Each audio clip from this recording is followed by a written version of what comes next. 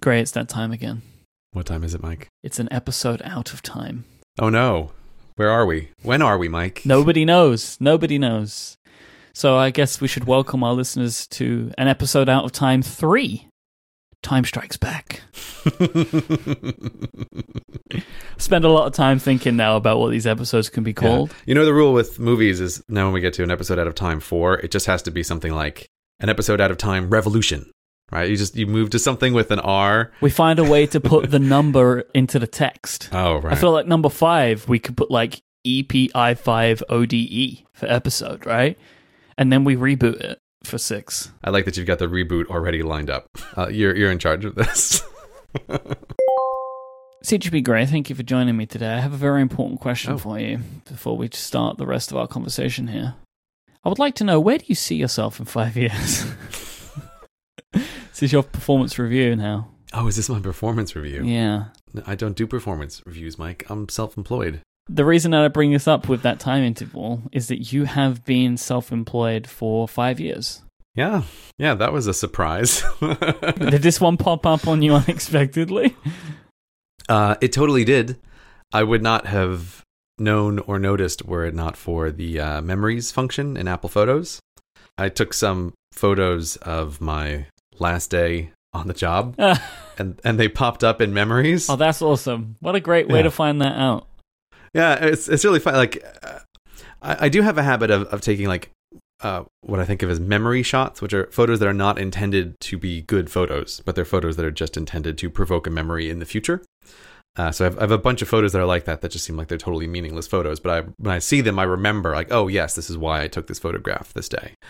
And so yeah, they're just a couple photos of my old science lab, and I was like, oh right.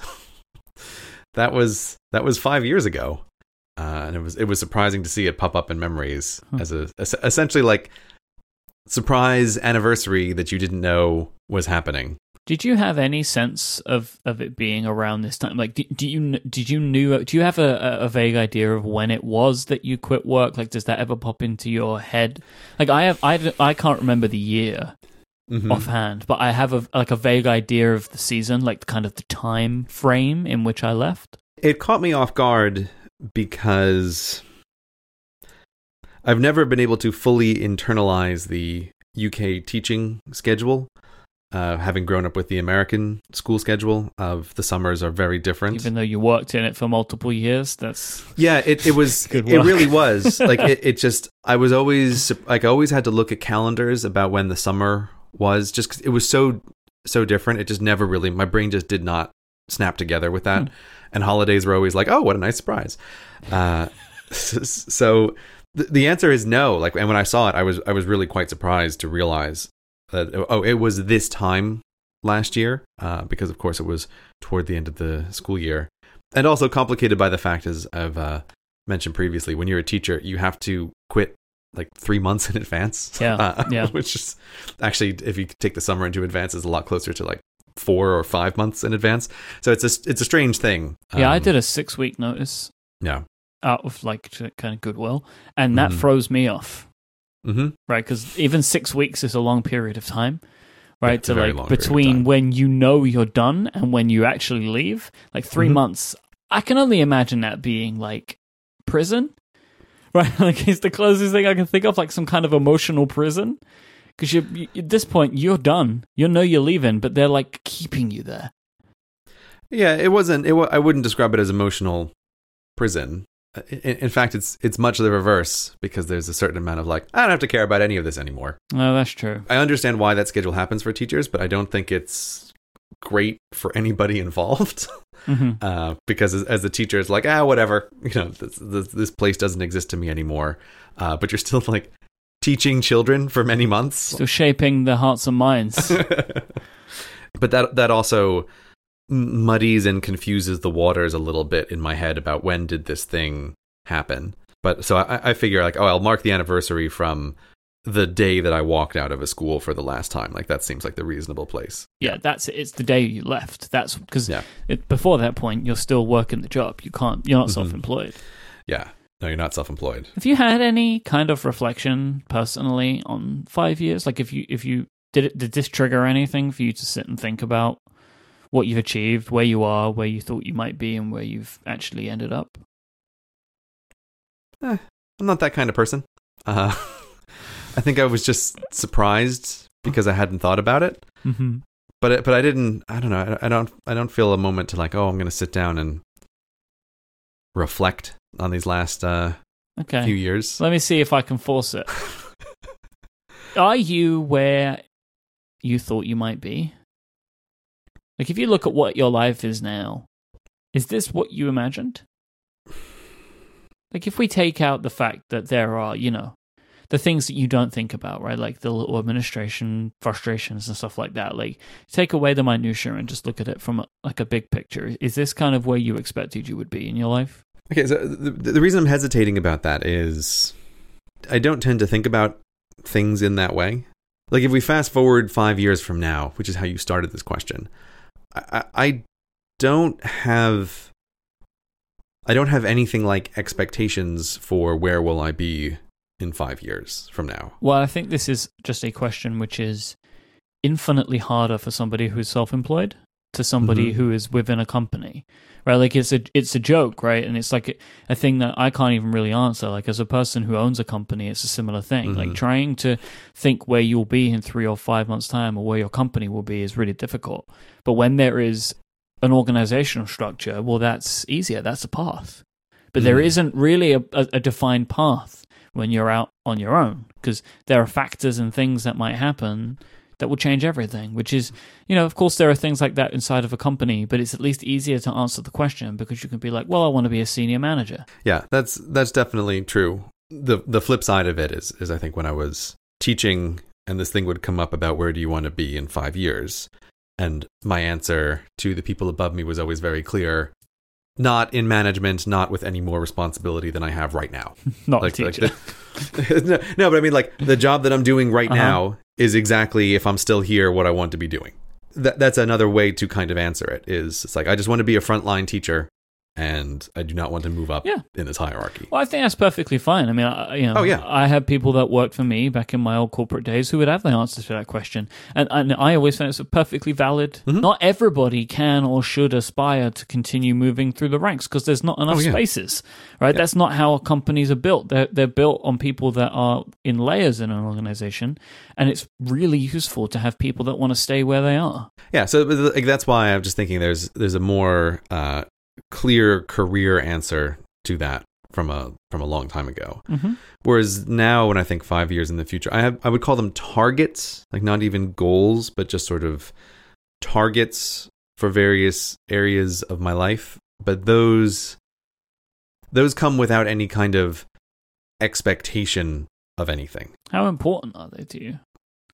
Not wildly important. Like, they're really, and that's why I kind of like the word target. It's just like, it's something to aim for, but targets can also change and move. Like, they're not like a goal that's like a fixed position on the earth that you're running toward.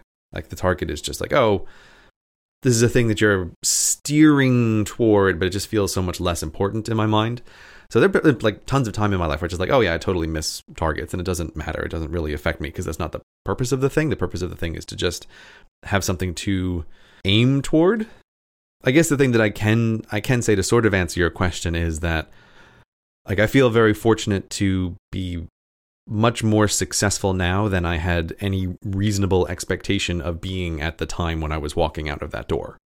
Leaving that school, I felt like I had achieved what was then what I wanted, which is I can safely leave this environment and become self-employed without too much stress or anxiety. And it's like, that's when I was walking out the door, that was the thing. It's like, okay, great, I have achieved this.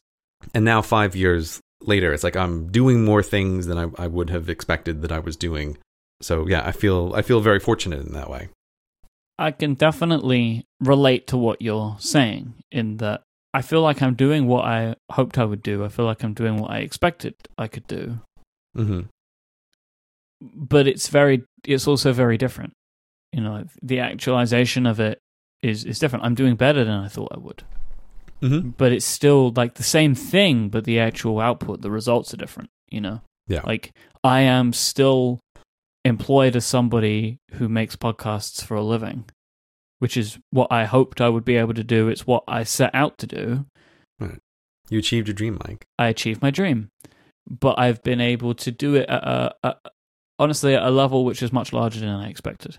And it's, because I'm coming up on 3 years now. Which surprises me. When I think of you, I feel like you've been doing it forever, right? Like just my conception of you, my imagination, like is that you've been doing this for so much longer, and it's really surprising to me that you only have 2 years on me. Like that is just a big. When you said it, I was like, oh wow, because I don't think I really had an idea of the time frame. But yeah, like it is an interesting thing to think about, like to look back on what you thought you might be able to do and where you are, and it is nice to know that you achieved it. And it's nice, I think, sometimes to look back and think to yourself, yeah, no, I did this. Because it can be really easy to get stuck in the day-to-day, right? I mean, yeah. I think when I realized that it was 5 years, my reaction is, all careers in entertainment come to an end at some point. Oh, please, I don't want to talk about this right now. You might not want to talk about it, but I mean, look. Seinfeld was what, 9 seasons? I have been spending an amount of time recently thinking on that problem of a career in entertainment only lasts so long. I've been thinking about this. It makes me very uncomfortable. Okay, so that's why you're having such a visceral reaction to this. Like I've hit upon a thing which is on your mind at the very moment. Yeah. It's something that I think is stupid to not think about, and it ties back to what I've been talking about with the fact that I have this urge to do new things, in that I want to make sure that I'm trying not even to be relevant, because if I want to be relevant, there's a million things that I could do that I don't want to do. Relevancy is not necessarily what I'm looking for, but it's to remain fresh and new and to reinvent things and move in different directions so I can pick up people along the way, and also to make sure for the people that are tuning in, watching, that they're getting new stuff that they're not going to get bored of. I've always been very conscious of that, like repackaging and rebranding and that sort of stuff. It's something that I've had quite a lot of focus on in my professional career. And that is purely in the idea of trying to make sure that I'm keeping things fresh so it makes people want to keep tuning in. But yeah, I've been thinking about this, like how long does it last? Not forever. Not even necessarily a long time. Not forever, but it can last for long enough. It can last for long enough. Because I look at other people, there have been people that have been podcasting for over 10 years. And I think to myself, if I'm able to do this for 10 years and it can keep growing, then I'm probably going to be in a good situation to do something else when it's done. Like, that's what I keep thinking of, right? Is like making sure that what I'm doing right now is the best that I can do, so it gives me the ability to do something else when it's all said and done. Yeah, it's funny. When I talk to YouTube creators, I find that they fall into 2 categories on this topic, which is category 1. People who assume, well, every morning when I wake up, I could discover that it's all gone. Right? Like the algorithm doesn't love me anymore, or whatever. Like it all just could disappear any morning. And then the other category of people seem to just assume that it will last forever, and find questions about the end baffling. Like their meaningless Zen koan meditation comments, right? It's like, what do you mean an end? Like this will last forever. And I am definitely much more in the former category than the latter category. So for me, my feeling is, I feel like I had been preparing for the end from day one. So it's not like, oh, I've never thought about this until like I noticed it was 5 years, but it's just a thing that I feel like I am constantly aware of this as a thing. And like, especially being a YouTube creator, like being kind of at the mercy of the algorithm in a way that makes this kind of career more vulnerable than others. And it's also particularly scary when I've seen people who I know seem to suddenly be on the end of an algorithm change that dramatically impacts their career. This thing comes for all of us, but I think this is part of like any kind of self-employment. I think if you are not constantly thinking about and planning for the future, it's almost a kind of negligence not to. Like even if you don't have any realistic expectations that your career might end at any moment, I think you still need to be, to some extent, planning as though that might be the case, because like you never know what's going to happen, and this is the great fear and abyss that comes with being self-employed, which is also part of why like it cannot be universally recommended as a career path to everybody, because that's a thing that you always have to have in the back of your mind, and you have to be ready for is preparing for a future that might be quite different from the present. Why does this always happen on these episodes? What? They always get so grim. Did they get so grim? I don't remember. My memory serves that like something happens, some level of introspection occurs on the episode Out of Time. I mean, kind of makes sense, right? You know, we're floating in this little vortex right now. All we have to do is to think about ourselves, and I guess right. The harsh realities of time they hit you quite hard. I don't think there's nothing hitting hard. There's no harsh reality. Like this is just the way things are. You know, with everything, Mike. This too shall pass. This episode shall pass. Our lives shall pass. Everything. I don't think I want to talk to you anymore.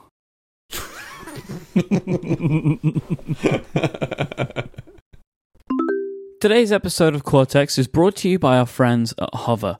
We all have great ideas, and when you have a great idea, you need a website. When you need a website, you need a great domain name for it. You want something that's personal, catchy, and really tells the story of what you're trying to build. And finding that perfect domain is so easy with Hover.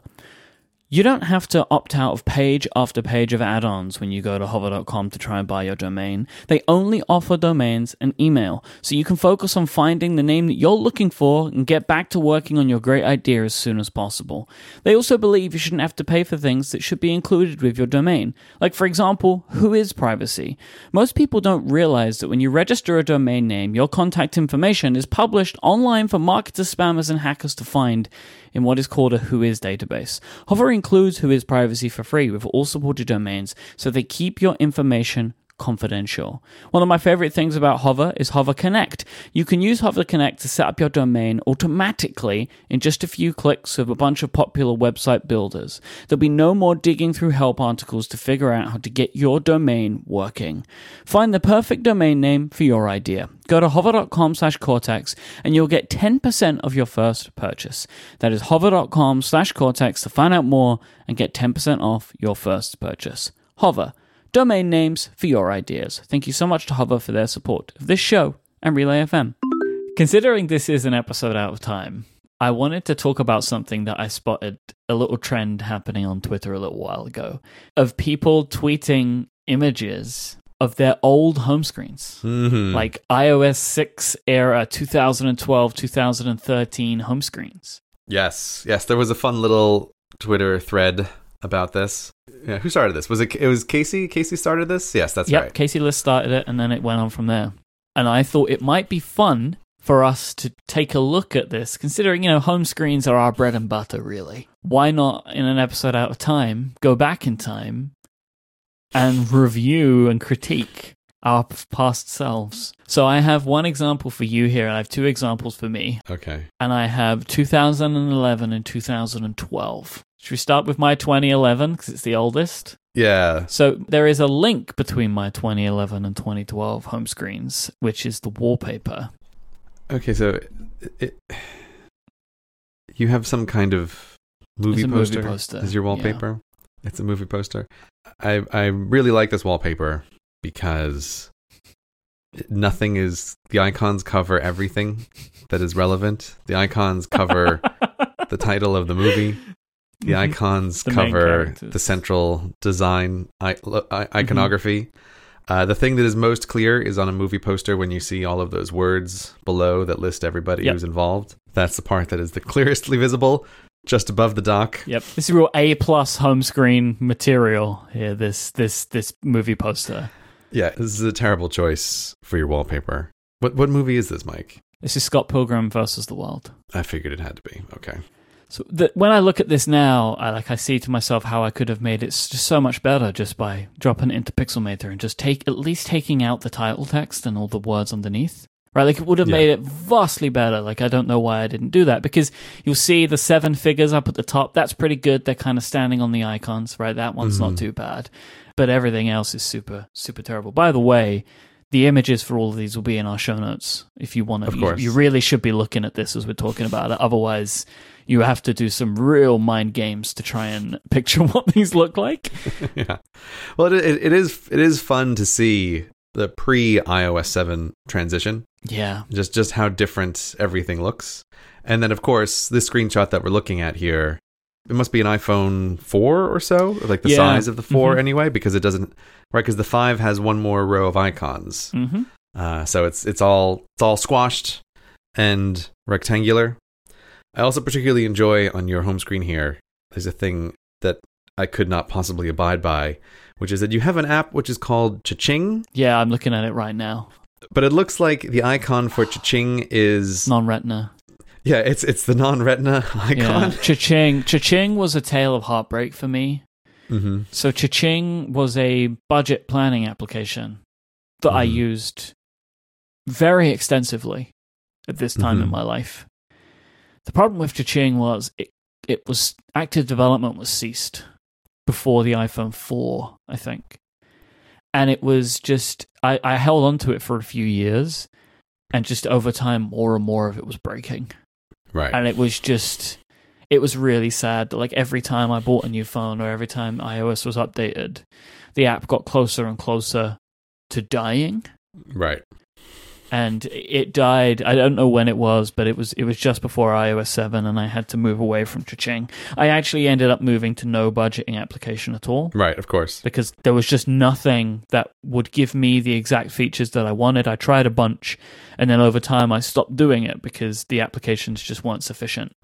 It was sad. It was very sad. But yeah, you can see it there. It's on my 2011. It's also on my 2012 home screen as this app that just refused to die. The real one here, though, that I don't know what it is, and it's abhorrent, is an app called Pouch, which has got a photo as its icon. Yeah, is it like a bag of holding? Like, what did you put in there? Honestly, I don't know what it is.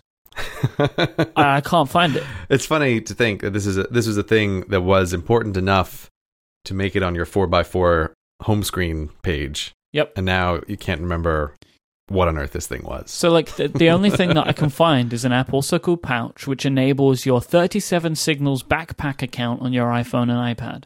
But I don't even know what that is, right? Like, I don't even know what backpack is. So, I don't know why I had it. I don't know what I was doing with it at that time. I'm assuming it's the same application.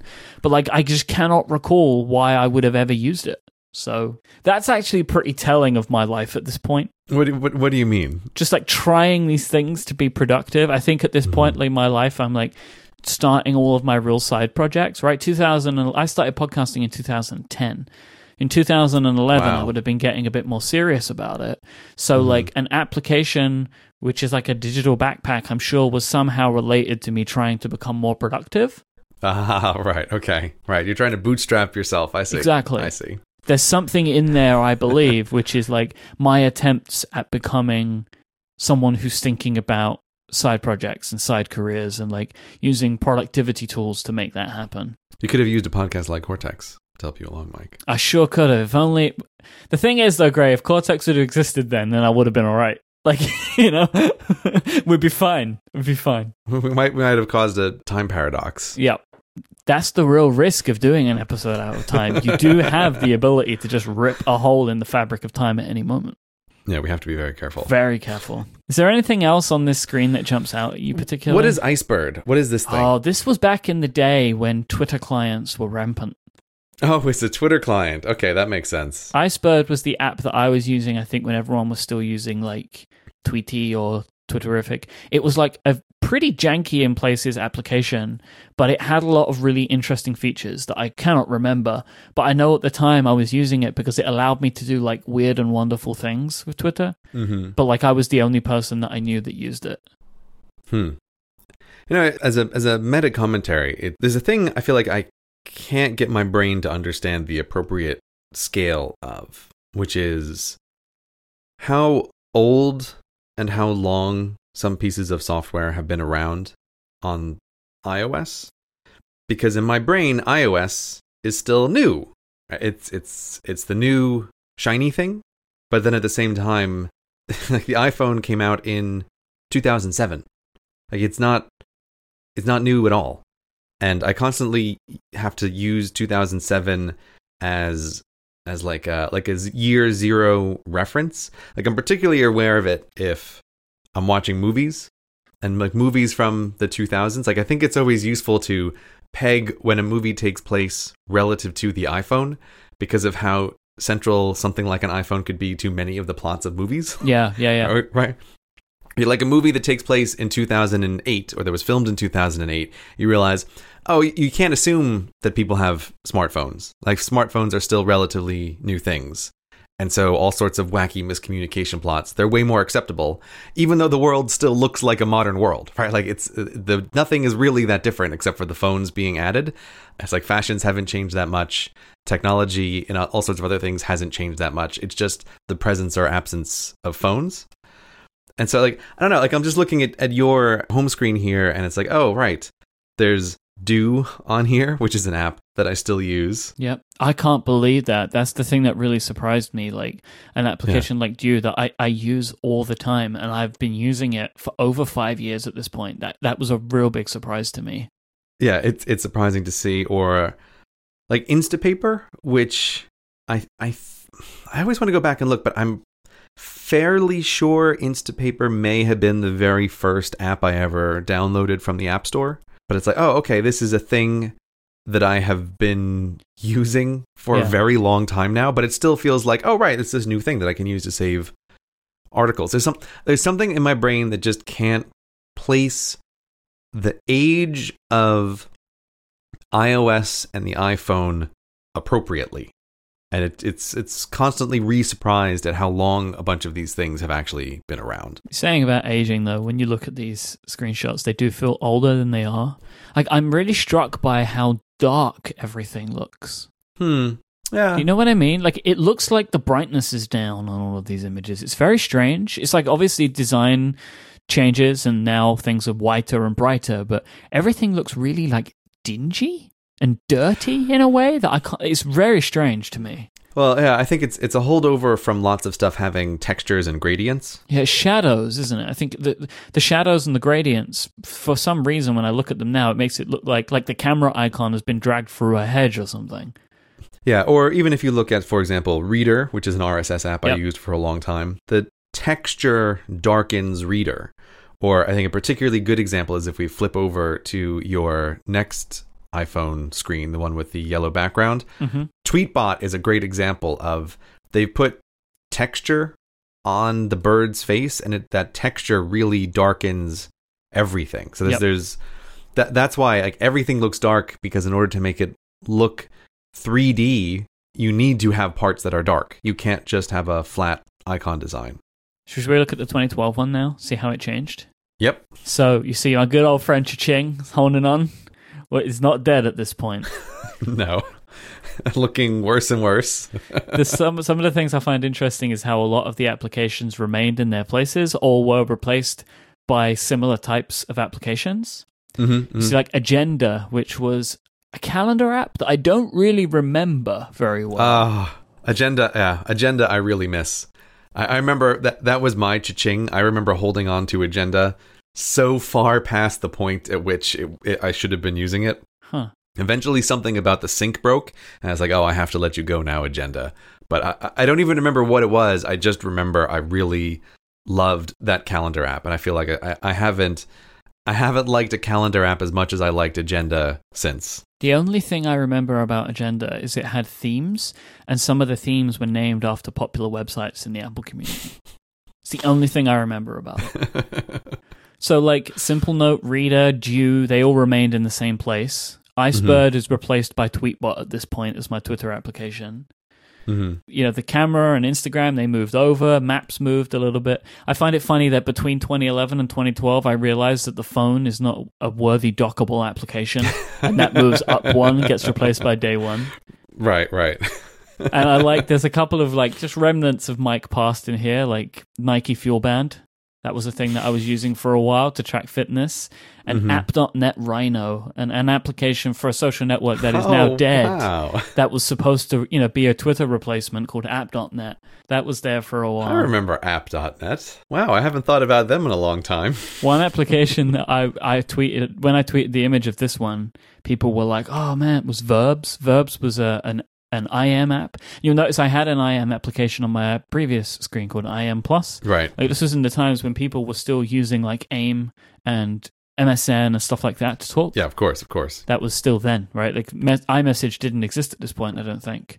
Right, so like, you were talking to your friends on AIM, like that was what you did. The thing that also really strikes me about looking at the old home screen is the bubbleness of the notification numbers. Yeah. Like the real bubbles. And it's on so top big. Of the thing. Why does it need an outline? Like it's so much space is taken by this as well. Oh, and there's note, just my wallpaper here. That's Ramona Flowers. She's also in Scott Pilgrim. This was a big Scott Pilgrim phase for me. It's one of my favorite graphic novels. I recommend it. It's absolutely fantastic. The movie's really good, but the movie's better if you've read the books. That's all I'm going to say. I'm one of those sort of people, but it's true. It is often true. You don't have to apologize for that, Mike. Simple Note. Like we didn't talk about that last time, but Simple Note, that was an app that lasted with me for a very, very long time. Probably all the way up until Apple Notes got good, honestly. Yeah, I remember trying Simple Note, but it never stuck with me for some reason. But that was obviously like a big note-taking app in the world. It felt like everybody was using Simple Note except for me, and I can't remember why. I was picky about it for some reason or other. Because you're you, man. That's why. That hurts, Mike. That hurts real deep. Yeah, I found you to your core. One of the things that I do find interesting in this one and the screen before is the fact that I had an RSS application on my home screen, and now I don't even look at RSS in any way. Yeah. I remember transitioning away from an RSS reader to just selecting a very, very small subset of the RSS feeds that I follow and just IFTTTing them straight to Instapaper. And it's like, well, I guess we had a good long run here, RSS reader, but you are essentially now no longer needed. Goodbye. Yeah, I took the small subset and then just followed their Twitter accounts. And then believe, as has turned out to be true, that I just find out everything that I need to know by osmosis. Like anything that's important just gets shared, and then that's kind of it. Yeah, that's exactly right. I still remember having a conversation with my wife a long time ago, who may not even have been my wife at that point, but about how I had discovered this thing called RSS readers, and I was like, this is going to let me read more websites faster. Like, this is going to be a great productivity increase. Just what we need. Yeah, and I remember her like sort of rolling her eyes at that one, like, oh yes, the ability to check more websites more frequently. You think like this is fundamentally a good idea? And I was like, oh yeah, this is the future. And I was like, oh no, it wasn't. There is something fun, right? Like I've realized in App.net, on the previous screen is Path, which is another failed social network. So Path failed for me. Then it got replaced by App.net, which then also failed. It just goes on and on and on. I've transitioned from Instapaper to Pocket. And that was purely because Pocket also had really good support for like videos and stuff as well. Right, yeah. So I moved to something that was more of a catch-all for multimedia. The social network stuff, or even just the like Cha-Ching as an example, like this just reaffirms the idea that in the business world you talk about companies that sell software as a service, which is like subscription models, and people get all huffy about subscription models.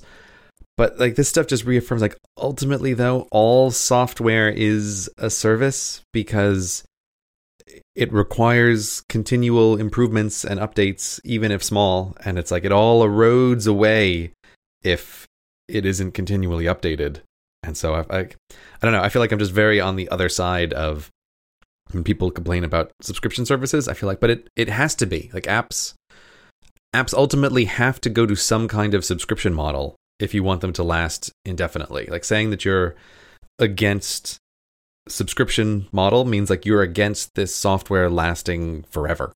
And so it's such like looking back at the old screenshots, it's like, oh yes, there was an app I paid $1 for once, 10 years ago. Yep. And like it doesn't exist anymore. Why? I loved it so much. It's like, well, I think it's not too hard to figure out business wise why it didn't last.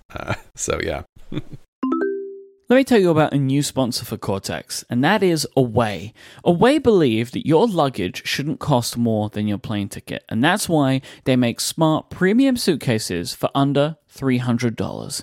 Go to awaytravel.com/Cortex now and you can browse their suitcases. They're all made with premium German polycarbonate, which is unrivaled in strength and impact resistance whilst remaining lightweight. They offer 4 sizes of suitcase: the carry-on, the bigger carry-on, the medium, and the large, and they have a bunch of great colors for you to choose from. Let me tell you some features about the Away suitcase. They feature a patent-pending compression system, which is fantastic if you're an overpacker, along with 4 360-degree spinner wheels. All of Away's carry-ons are compliant with major US airlines, while still maximizing the amount that you can pack, and they all feature TSA combination locks built right in. Away suitcases have a removable, washable laundry bag so you can separate your clean clothes from your worn ones. But perhaps Away's best feature is that both sizes of their carry-on feature a USB port so you can charge your devices whilst traveling. All of Away's carry-ons feature a battery which will allow you to charge your phone 5 times whilst you're traveling. You will never be without power again. We have 2 Away cases in our household right now. I have a blue one. Adina just bought a yellow one. They are fantastic. I love it. Like, this carry-on case is so good. I love that when I go on a trip with it, I have the battery built right in. I love the washable laundry bag. So you just pull it out, you put all of your dirty clothes in, and then when you get home, you just empty out into the wash basket.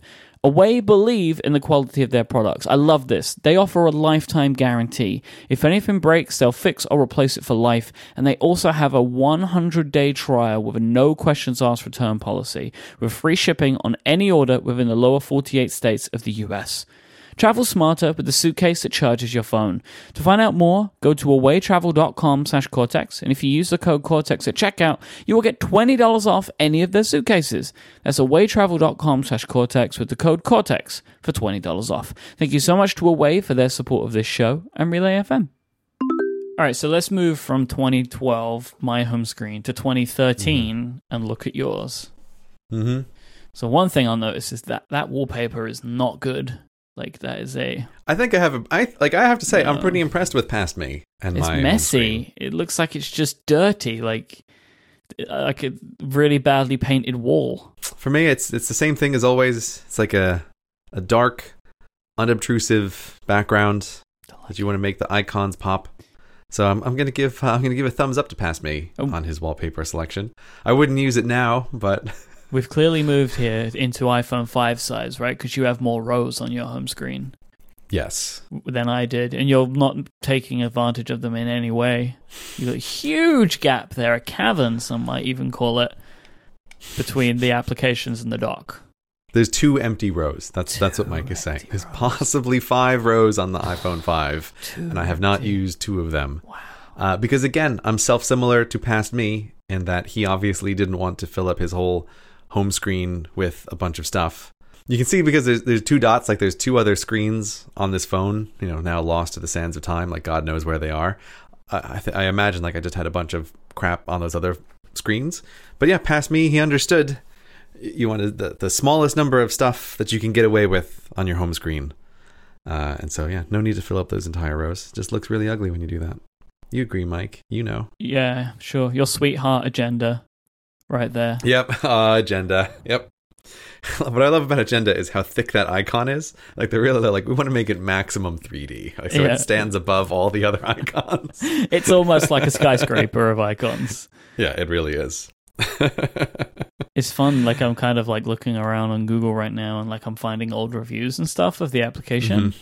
Mm-hmm. And it does look really great. Like it still now looks like just like a really full featured, pretty good looking calendar application. Yeah. Wherefore art thou, Agenda? It's a real shame. I think Fantastical beat it out for me just because of the natural language stuff, and it does the majority, or at least I assume did the majority of things that I needed. Mm-hmm. But, it's funny to see like an application that was clearly so successful, so prevalent for like 3 years, right? Because I'm using it for 2 years and you're using it as well. And now it doesn't exist anymore. Yeah. And it probably is the idea that like we paid maybe $3 for it and then that was it, Oh, exactly. Yeah. Yeah. That's what's going to happen. That's what's going to happen. So you were using OmniFocus back then? See, good old OmniFocus. Yeah, I didn't have any GTD at this point in my life. as you noticed, right? Like my two previous screenshots, there's no like application solely focused around me managing my tasks. Oh yeah, that's a good point. I don't have any task managers. I know if I was able to dig up an earlier home screen, OmniFocus would have replaced Remember the Milk with the little cow icon. God, I hate that icon it's just so much. Like, and the logo, just like the cow, is so dumb. Yeah, it's not a good icon, and they're still sticking with it. Every once in a while, like I still have my login for Remember the Milk, and every once in a while I will log in and I'll see like what was going on there, and I have all this old stuff that's left over from when I was teaching. But I will still say that Remember the Milk to this day still has features that no other to-do manager has. I would say that's probably for a reason. If not, it's been around for so long. I think everybody would have copied the useful features by this point. Well, Remember the Milk, right from the start, was a subscription service, which I think is also the reason why it's still around. And it's like the people who want the features that Remember the Milk has, they are paying for it on a regular basis. And it's like, hey, guess what? It sticks around. Like it didn't go away. Like how many to-do apps have been washed away? Hundreds of thousands. I'm sure that's what it is. But Remember the Milk is still around, and the company is still running. And it's still a useful application. I can still log into my old account and reactivate that subscription anytime that I want. So yeah, I was gonna say pour one out for Remember the Milk, but just for me, because I still miss some of its features. I mean, you would be able to because you clearly have the milk, so you could just pause some of that, right? Like that's how that works, I think. I guess this metaphor is getting kind of gross, though. Milk is fine. Milk is disgusting. Evernote, right there, man. Look at it, just gracing your home screen with its green beauty. There it is, sucking up a whole bunch of notes from me, so that it will be forever an albatross around my neck from which I cannot escape. Have you ever heard of Microsoft OneNote? Oh no, Mike! I've never heard of Microsoft OneNote. They did have a big update recently. I don't know if you were. Oh boy, no! Yes, I didn't know about that. I haven't heard about that from everybody, from all the OneNotians who are super intense. Yeah. You know what? I have, Mike. I have looked at it. Still doesn't do what you need. Nope, doesn't do what I need. Just trying to help you out. Thank you for bringing it. Yeah, I appreciate that. Thank you. Yeah, it's great. Thank you. I appreciate that. I feel like if people use OneNote, they should let you know why it's. Thanks. Yeah, no, great. Why it's so good. So moving right along, we also have Seconds Pro, which is my pre-do app serving the exact same function. I wondered what that was. I've never heard of it. Yeah, it was doing essentially a whole bunch of the similar things. Repeating reminders, persistency, stuff yeah, exactly. Exactly. Because it's like, man, that is still the greatest thing about Do is those reminders that you can set to poke you repeatedly at certain times. Like, it's such a valuable feature. I don't know why more apps haven't built that in. And again, like, just to reiterate this, it's not that it just pings up at 12 o'clock. It will then keep pinging up like every 10 minutes or something, or maybe even more frequently. I don't know the actual time interval. It's every few minutes. The thing that I love about it is that you can set it for an arbitrary time interval. So I have things where I'm like, remind me in an hour if I haven't done the thing. And I have other ones that are set like, poke me every minute until I say, yes, I've done this thing. So that's why it's fantastic. I love it. It just persistently reminds you until it's done. It's not just like a one and done reminder. And that is what makes it so awesome. The only other thing I think of real note on this home screen to me is good old Launch Center Pro. Probably the longest running app that is still in the same location on my iOS devices. You still use it? Well, this is an episode out of time, Mike. We can't discuss that right now because we'll be giving away things. But okay. At there'll be a time paradox if we discuss Launch Center Pro in too much detail. But I will simply say that I still think about that old silver icon and miss it. Like, I resented when they switched to a blue icon. Then this is like years ago, but never a day goes by where I don't think about I liked it better when it was silver. I will say, of all of the icons that I've looked at, that is the one that I would be most willing to keep around today. Mm-hmm, it's not too bad, it's not too much, it's not going too far. I actually think it looks really good still. Yeah, I never liked the blue icon update, and I also felt ideologically that an app that is a launcher of other apps should have a neutral color. Sort of like Settings feels like it should have a neutral color because it's related to a whole bunch of other things. It shouldn't be having its own brand being too prevalent because it's not about that. Yeah, exactly. It should be in the background So every time I press the blue Launch Center app, I think you should be silver. But anyway, yeah, there's I gotta say, I gotta give myself points for my old home screen. I think it looks great. Why have you got to give yourself? Your old home screens, they look terrible, just as I would expect before I came into your life. But I think I'm doing pretty well on my old home screens. I really do. It's good. It's good stuff. So, Gray, I would like to invite some of our listeners to lunch with us today and take a look at some Ask Cortex questions that we've been getting, because I collect them all up.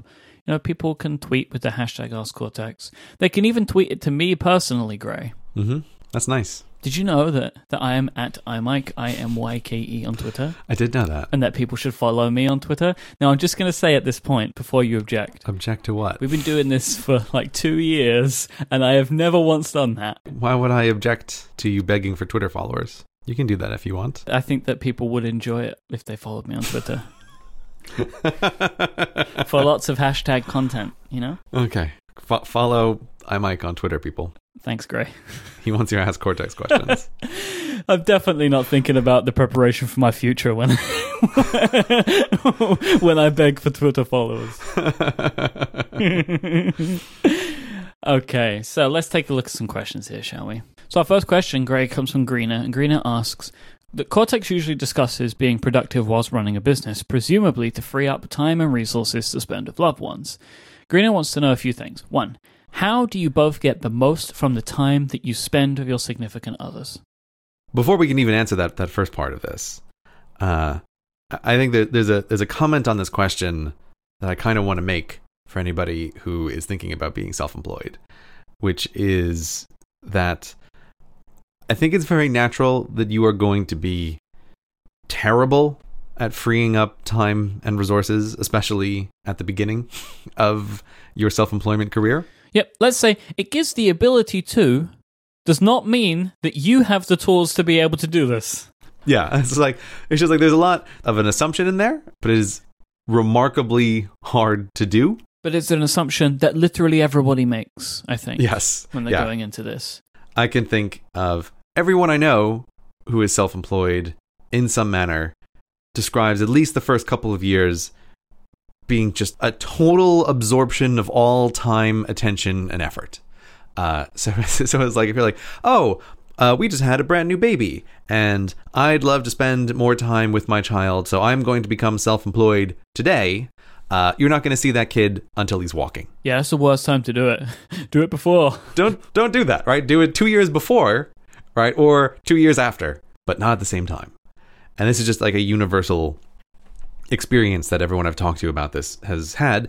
And it's certainly been my experience that I only feel like I have, in the past few years, even gotten better at doing this kind of thing, about separating out the work and being able to spend more time with loved ones. It's just impossible to do in the first few years, because you're really learning how you work and what sort of boundaries will work for you and what sort of boundaries won't work for you. Like, what do you want your working environment to be like? There are just so many things here that it's very hard to do this right at the start. So while I have definitely gotten better at freeing up time and resources over time, I was not very good at it at the beginning. Yeah, let me just add on to that to say that I'm going to talk about some ways that when I'm with Adina, I try my best to be with her.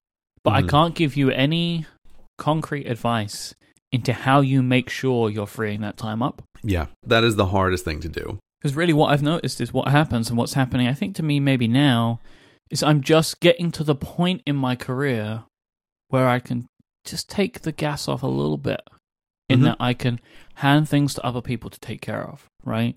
That I'm able to say no to some projects more and to be able to just really refine the amount of time that I spend on certain things to the point where I can free up an afternoon, I can free up a day. I'm getting to that point now. Yeah, that's good to hear. I'm glad to hear that you feel like you can take your foot off the accelerator just a bit. For the last few months especially, I've been like, okay, like I can spend the afternoon time for myself, right? I can spend the afternoon with Adina because she's off work today, and things don't explode. Like I'm getting a lot better at. It's not even so much the workload; it's my approach to it, and that's the biggest thing. Really, it's not necessarily your workload that's going to get in your way. It is your approach to how you deal with your work. And I'm finding myself now being more confident in the fact that everything's going to be all right. I think that's a really excellent point that I hadn't considered there, because if I think about my own career, my workload was much less when I was starting, but I handled it way worse.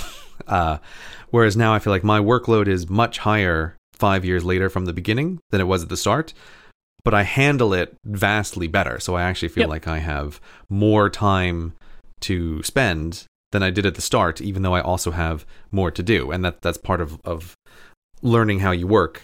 But yeah, that's an excellent point, that the size of the workload is not related to how well you handle it. As for the actual question about how do you get the most from the time you spend with significant others, I feel like for me, I don't have anything specific to say except a general kind of awareness of a real presence in quality time. So, like, my wife and I are going to be going on a trip, and I find like it is extremely important to, in those moments, be able to feel like this is quality time, and to just be able to totally put work out of my mind during those times. And that's really the skill is like being there and not having background processes running in your mind where you're worried about work. Like that's how time can be quality time. But again, that's just like a thing that you have to learn how you can get better at over time. That for me is what makes quality time, is that I can really focus on what is occurring and not have the background process of my mind worrying about other work stuff. Yeah, I think for me, if I was going to sum it up, it's just self-control. Mm-hmm. You know, like, there are times, I try and feel the situation that we're in. You know, there are times when we might just be hanging out on the sofa where it's totally fine for me to just pick up, if something comes in, for me to do it. Mm-hmm. But when I do that, I explain what I'm doing. I try and do that, right, to try and be like, this is what I need to do right now. It won't take me very long, but I have to take care of it. This is why. To try and just like set the expectation for why this is important enough for me to jump into it now. Mm-hmm. But then there are also times when we're sitting on the sofa where, like, I just don't, because it's feeling the situation that we're in. And, we're taking a vacation, and I'm doing my utmost to hand over everything possible during that period of time to other people to take care of. So if I'm going to do any work, I'm going to do real limited work during that period of time. Which will be honestly, Gray, will be the first time I've ever done that. In the whole time that I've been running my company, I've never taken a vacation where I've set things up the way that I'm setting things up now. Interesting. Having people fill in for me on my shows, handing as much stuff over to my assistant as possible. I will not be setting an out of office on this trip, but I will be on our honeymoon. So, like, this is a dry run for me. This is a dry run for the honeymoon? To see how far can I go, and then to know what I need to do for the big trip, where it's going to be 100% no work for 2 weeks is the plan. Mm-hmm. Where this one is like a week, and I'm going to try and take a dry run at being completely focused on just spending that time, which is going to be really difficult, because when you run your own thing, it's not just something you think about, it becomes part of your personality. You are built around the fact that this is how your brain works. And when you're making all of the decisions and they come from your brain, well, those decisions and those thoughts and those feelings can come at any time, and it becomes part of you. So to be able to turn it off is very difficult.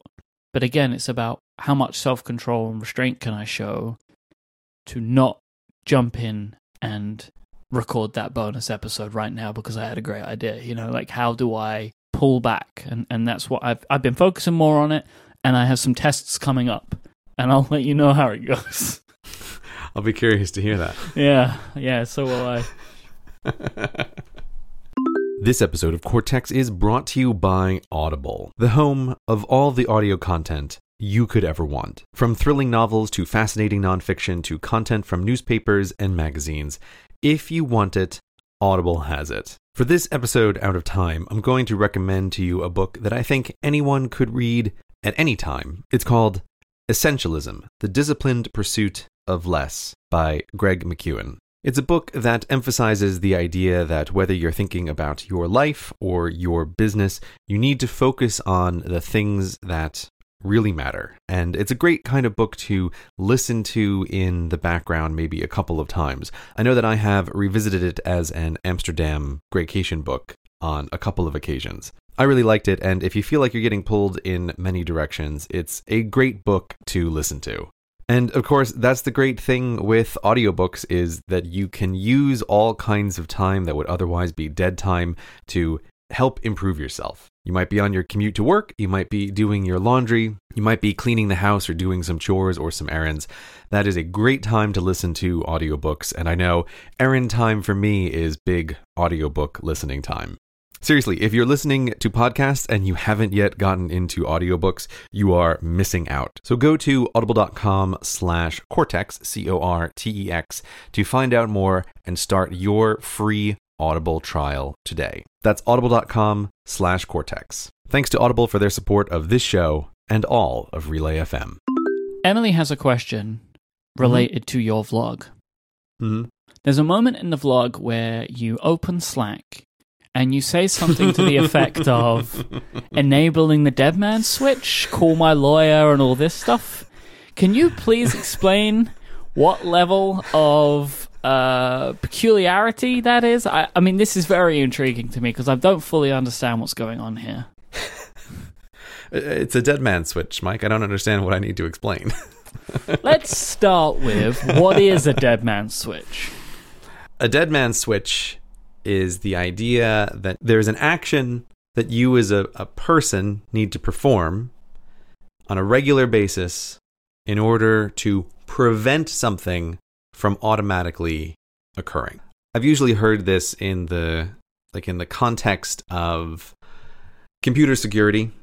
So an example of a dead man switch is like, let's say you were really paranoid about your computer security.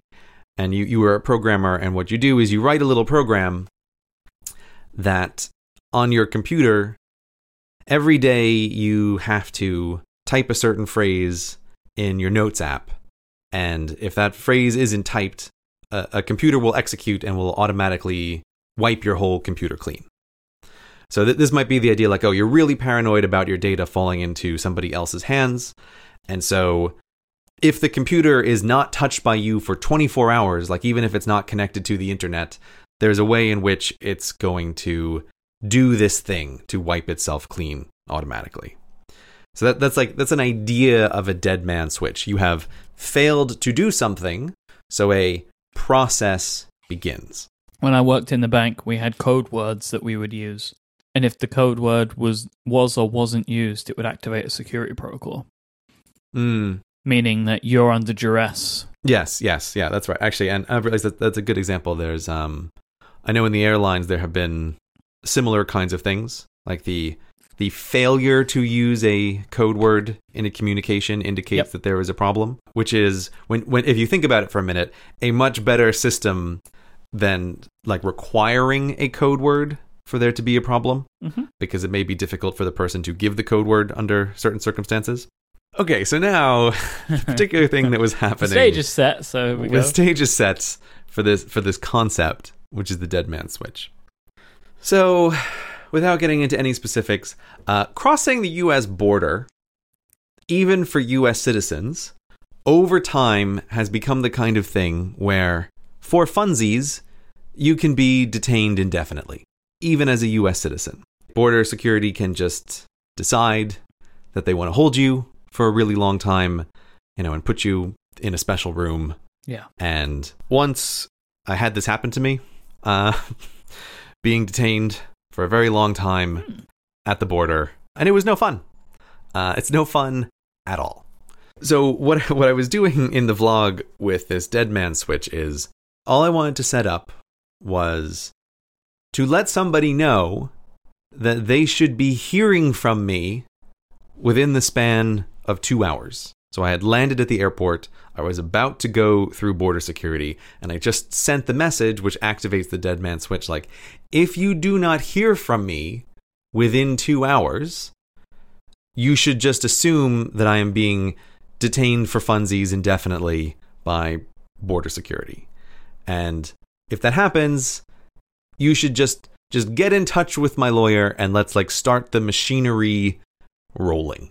And so the reason to do something like this is because the stories are quite interesting about people who get detained at the border, but like you can be held incommunicado for very long periods of time, and that is not great. So all it is it's like a little bit of a traveling peace of mind that that like I can know that if I'm in the situation, which is very unlikely, but if I am in this situation, like the machinery of legal protection is spinning up without me having to invoke it, because I may not be able to invoke it for a long time. So that's what's happening there with the dead man switch. Okay, so my feeling on this is I have two things. One, the fact that you have been detained excuses this for me as a crazy man's thing. Okay, right. Okay, so that makes it more real for you? Yeah, well, because, you know, my feeling was like, what's he doing? Like, this, oh, why thanks, are you Mike. going to these lengths? But if you have been involved in this, right, like if this type of thing has happened to you before, then it makes perfect sense. Like, it's not an act of pure paranoia. Yeah, it's not an act of pure paranoia. And the thing which I always kind of have to explain is I am not a normal traveler crossing the border because of my dual citizenship. Sure. So, like, I am pulled aside and searched at a frequency which is much greater than a regular traveler. Okie dokie. Well, that makes sense. The other thing is, I'm slightly disappointed that this doesn't have an amazing name. Like, Activate Project Hades, right? Or like Protocol Zeus. You know? I feel like you could do better than this.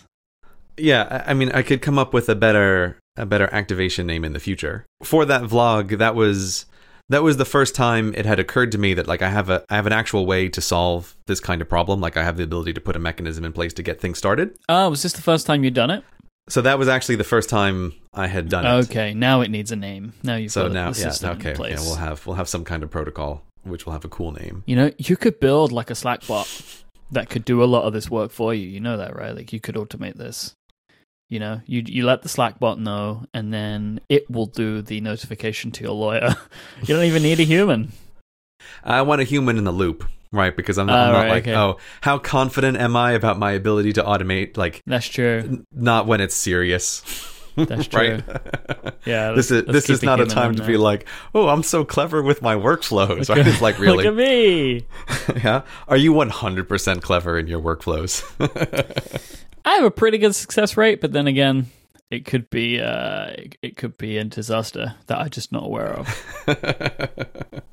Yeah, but so anyway, that's the dead man switch. I have a question here from Jack. Now, this is a question that Jack has given to us that I hear a lot, and I think it might be interesting to talk about why this isn't a thing. Jack wants to know, why don't you just commission an email app made to your specification? I hear this a lot, right? Because me and you have very particular thoughts about things, especially when it comes to apps that we use to get our work done. Email apps is maybe the biggest, right? You know, we're both very particular about our email apps. We're never happy. Why don't we just commission an email application made to your specifications? So my answer, Jack, is I don't have enough money to do that. Like that, to get that done would be an incredibly expensive job that I would just be pouring money into for honestly no real return, I think. Yeah, I mean, this is a bit like, I live in London. The apartment that I live in is not exactly to the specifications that I would want. Well, you've built a house. Why don't I commission the creation of an apartment to match my specifications?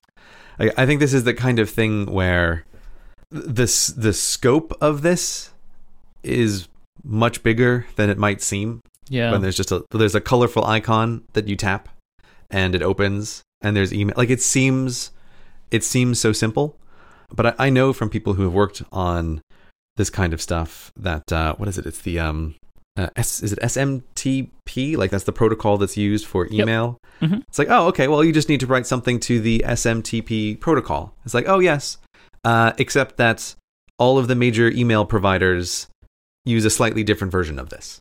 It's like, oh, okay, so your work just multiplied by at least tenfold before we've even begun. That it's not, oh, write a thing to this specification. It's write a thing to Google's version of this specification and Microsoft's version of the specification and Fastmail's version of the specification. Yeah, this is work that would never stop. This is an infinite money pit. Yeah. It's different if you're making this app to sell on your own. You're not paying for it. You're just using your time, right? Like if we're commissioning something, we're paying for someone. We're hiring someone to do this, which is very difficult and very expensive. Yeah, and something like an email app, I think there are very few people who could be single individuals who could do this in any reasonable time frame on their own. Yes, so now it's actually, well, we're hiring 3 people. It's like, wait a minute, I'm starting a software company now.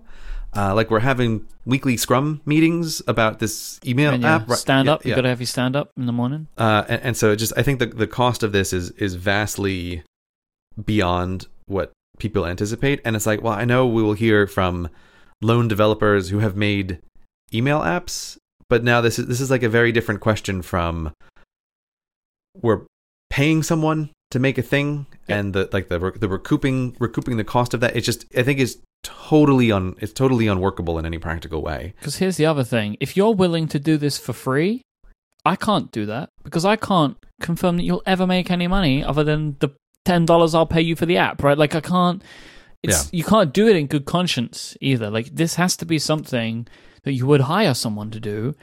Yeah. And that just ain't happening. Like I prefer to take my current route where I send emails to developers that I like and kindly request that they add functionality for me, the same as anybody else can. Exactly. And the other side of this is, I think we can all look at the bloody battlefield of dead email apps and not feel super confident that this is a slam dunk business decision, even if you could make it happen. Yeah, let's assume that it's actually just not, right? Like there is no logic in this.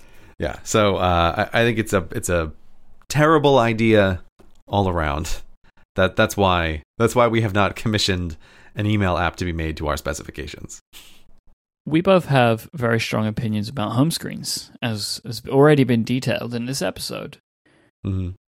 I want to know how you feel. This is a question from me to you. Oh. I want to know how you feel about apps that let you change their icon. Great. Yeah? More apps should do it. All apps should do it. A friend of ours, James Thompson, developer of PCalc, he went a little bit off the reservation and created 1 million icons. But I love it. I absolutely love it. He did a great job. Yeah, I disagree. I don't think he went off the reservation at all. Well, I'll say that James got a little bit carried away, I think. It started with 5 and then he's quick. I don't even know how many. He has like 1 million icons now in his app. But I love them because I'm able to make choices that fit with my own aesthetic preferences. Mm-hmm. I think it's fantastic. I love it. We have a question from Rick who asks what Reddit client we use. So I can roll this one up into there. My Reddit client of choice, Narwhal, also lets me do this. And I have the app I use is in a dark mode, and they have icons that are dark icons. It's the same for Overcast. I use Overcast dark mode, and they have a dark icon there as well. I really like this layer of customization. I think this is awesome. Yeah, I wish more apps should do it.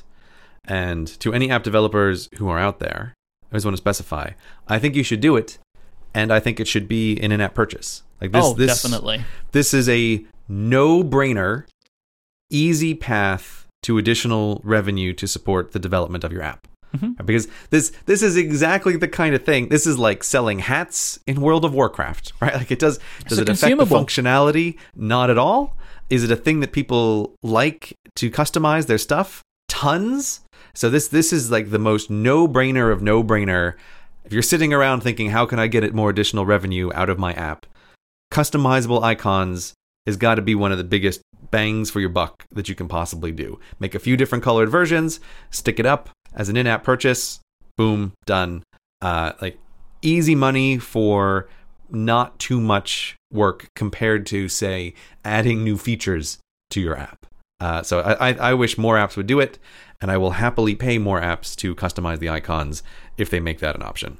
Yeah, I think it's fantastic, because why not, right? Yeah. Make it part of just these additional features, some kind of pro level, whatever, but let me pay and let me customize. I think it's just a nice little addition, a nice little enhancement.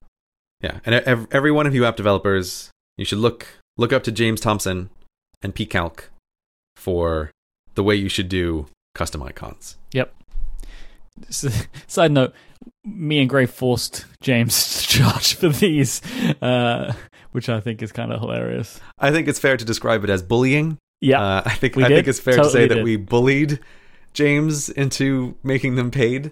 Which I also think is funny, is like, I'll be super angry with you if you don't make me pay for this thing that you're doing. Sorry, James, but we did it for your own good. Yep, and I think he's very happy. Yeah. I have a couple of questions here that are about some to-do system particulars that I quite enjoy. Isaac asked, when writing a new task in your to-do application, do you start the task with a capital letter? What do you do, Mike? Oh, I have to. Okay.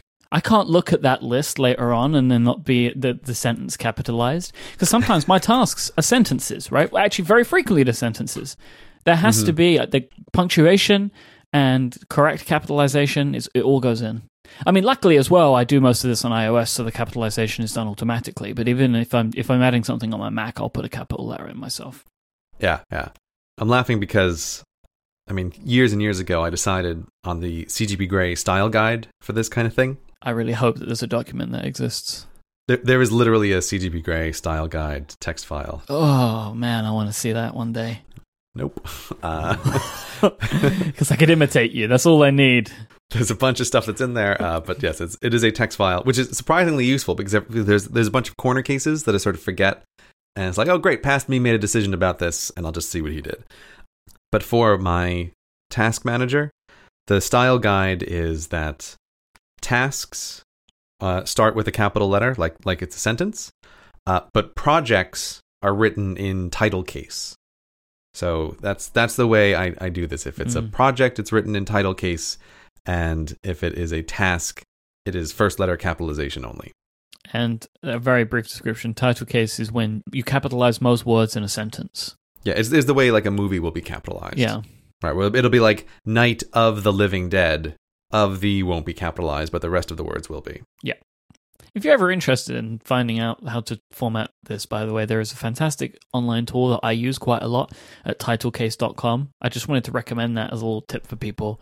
It has a bunch of, it can format text in a bunch of different ways for you. And we title case all of our episode titles. And sometimes I'm not 100% sure how to do it. So I use titlecase.com.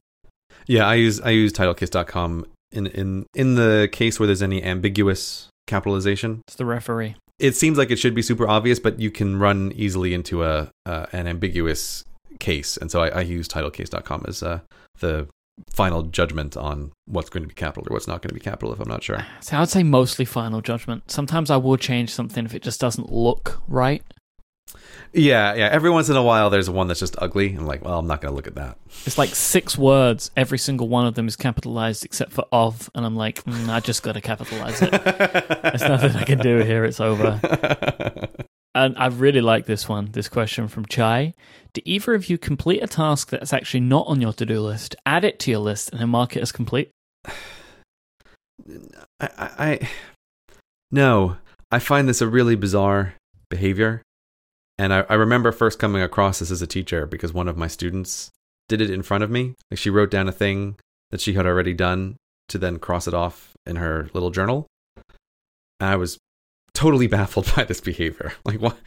I think now I can conceptualize why people do it, but I was super confused at first. I don't do this. I find it sort of strange, but I'm guessing that you do from your reaction. From time to time, I've done this. I also do some things like this. Like if I have to rearrange a task, but I've done part of it, but it's not done yet, You know, I might move the task and then make another one and check it off. So I've at least got the satisfaction of doing the checking.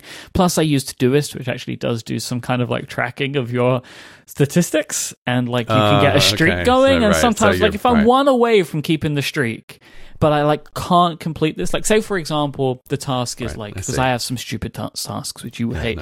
Something like Q3 sponsorship. Right. Could be a task, right? But that's not a task that I'll complete in a day, but I might knock chips out of it every day. Right.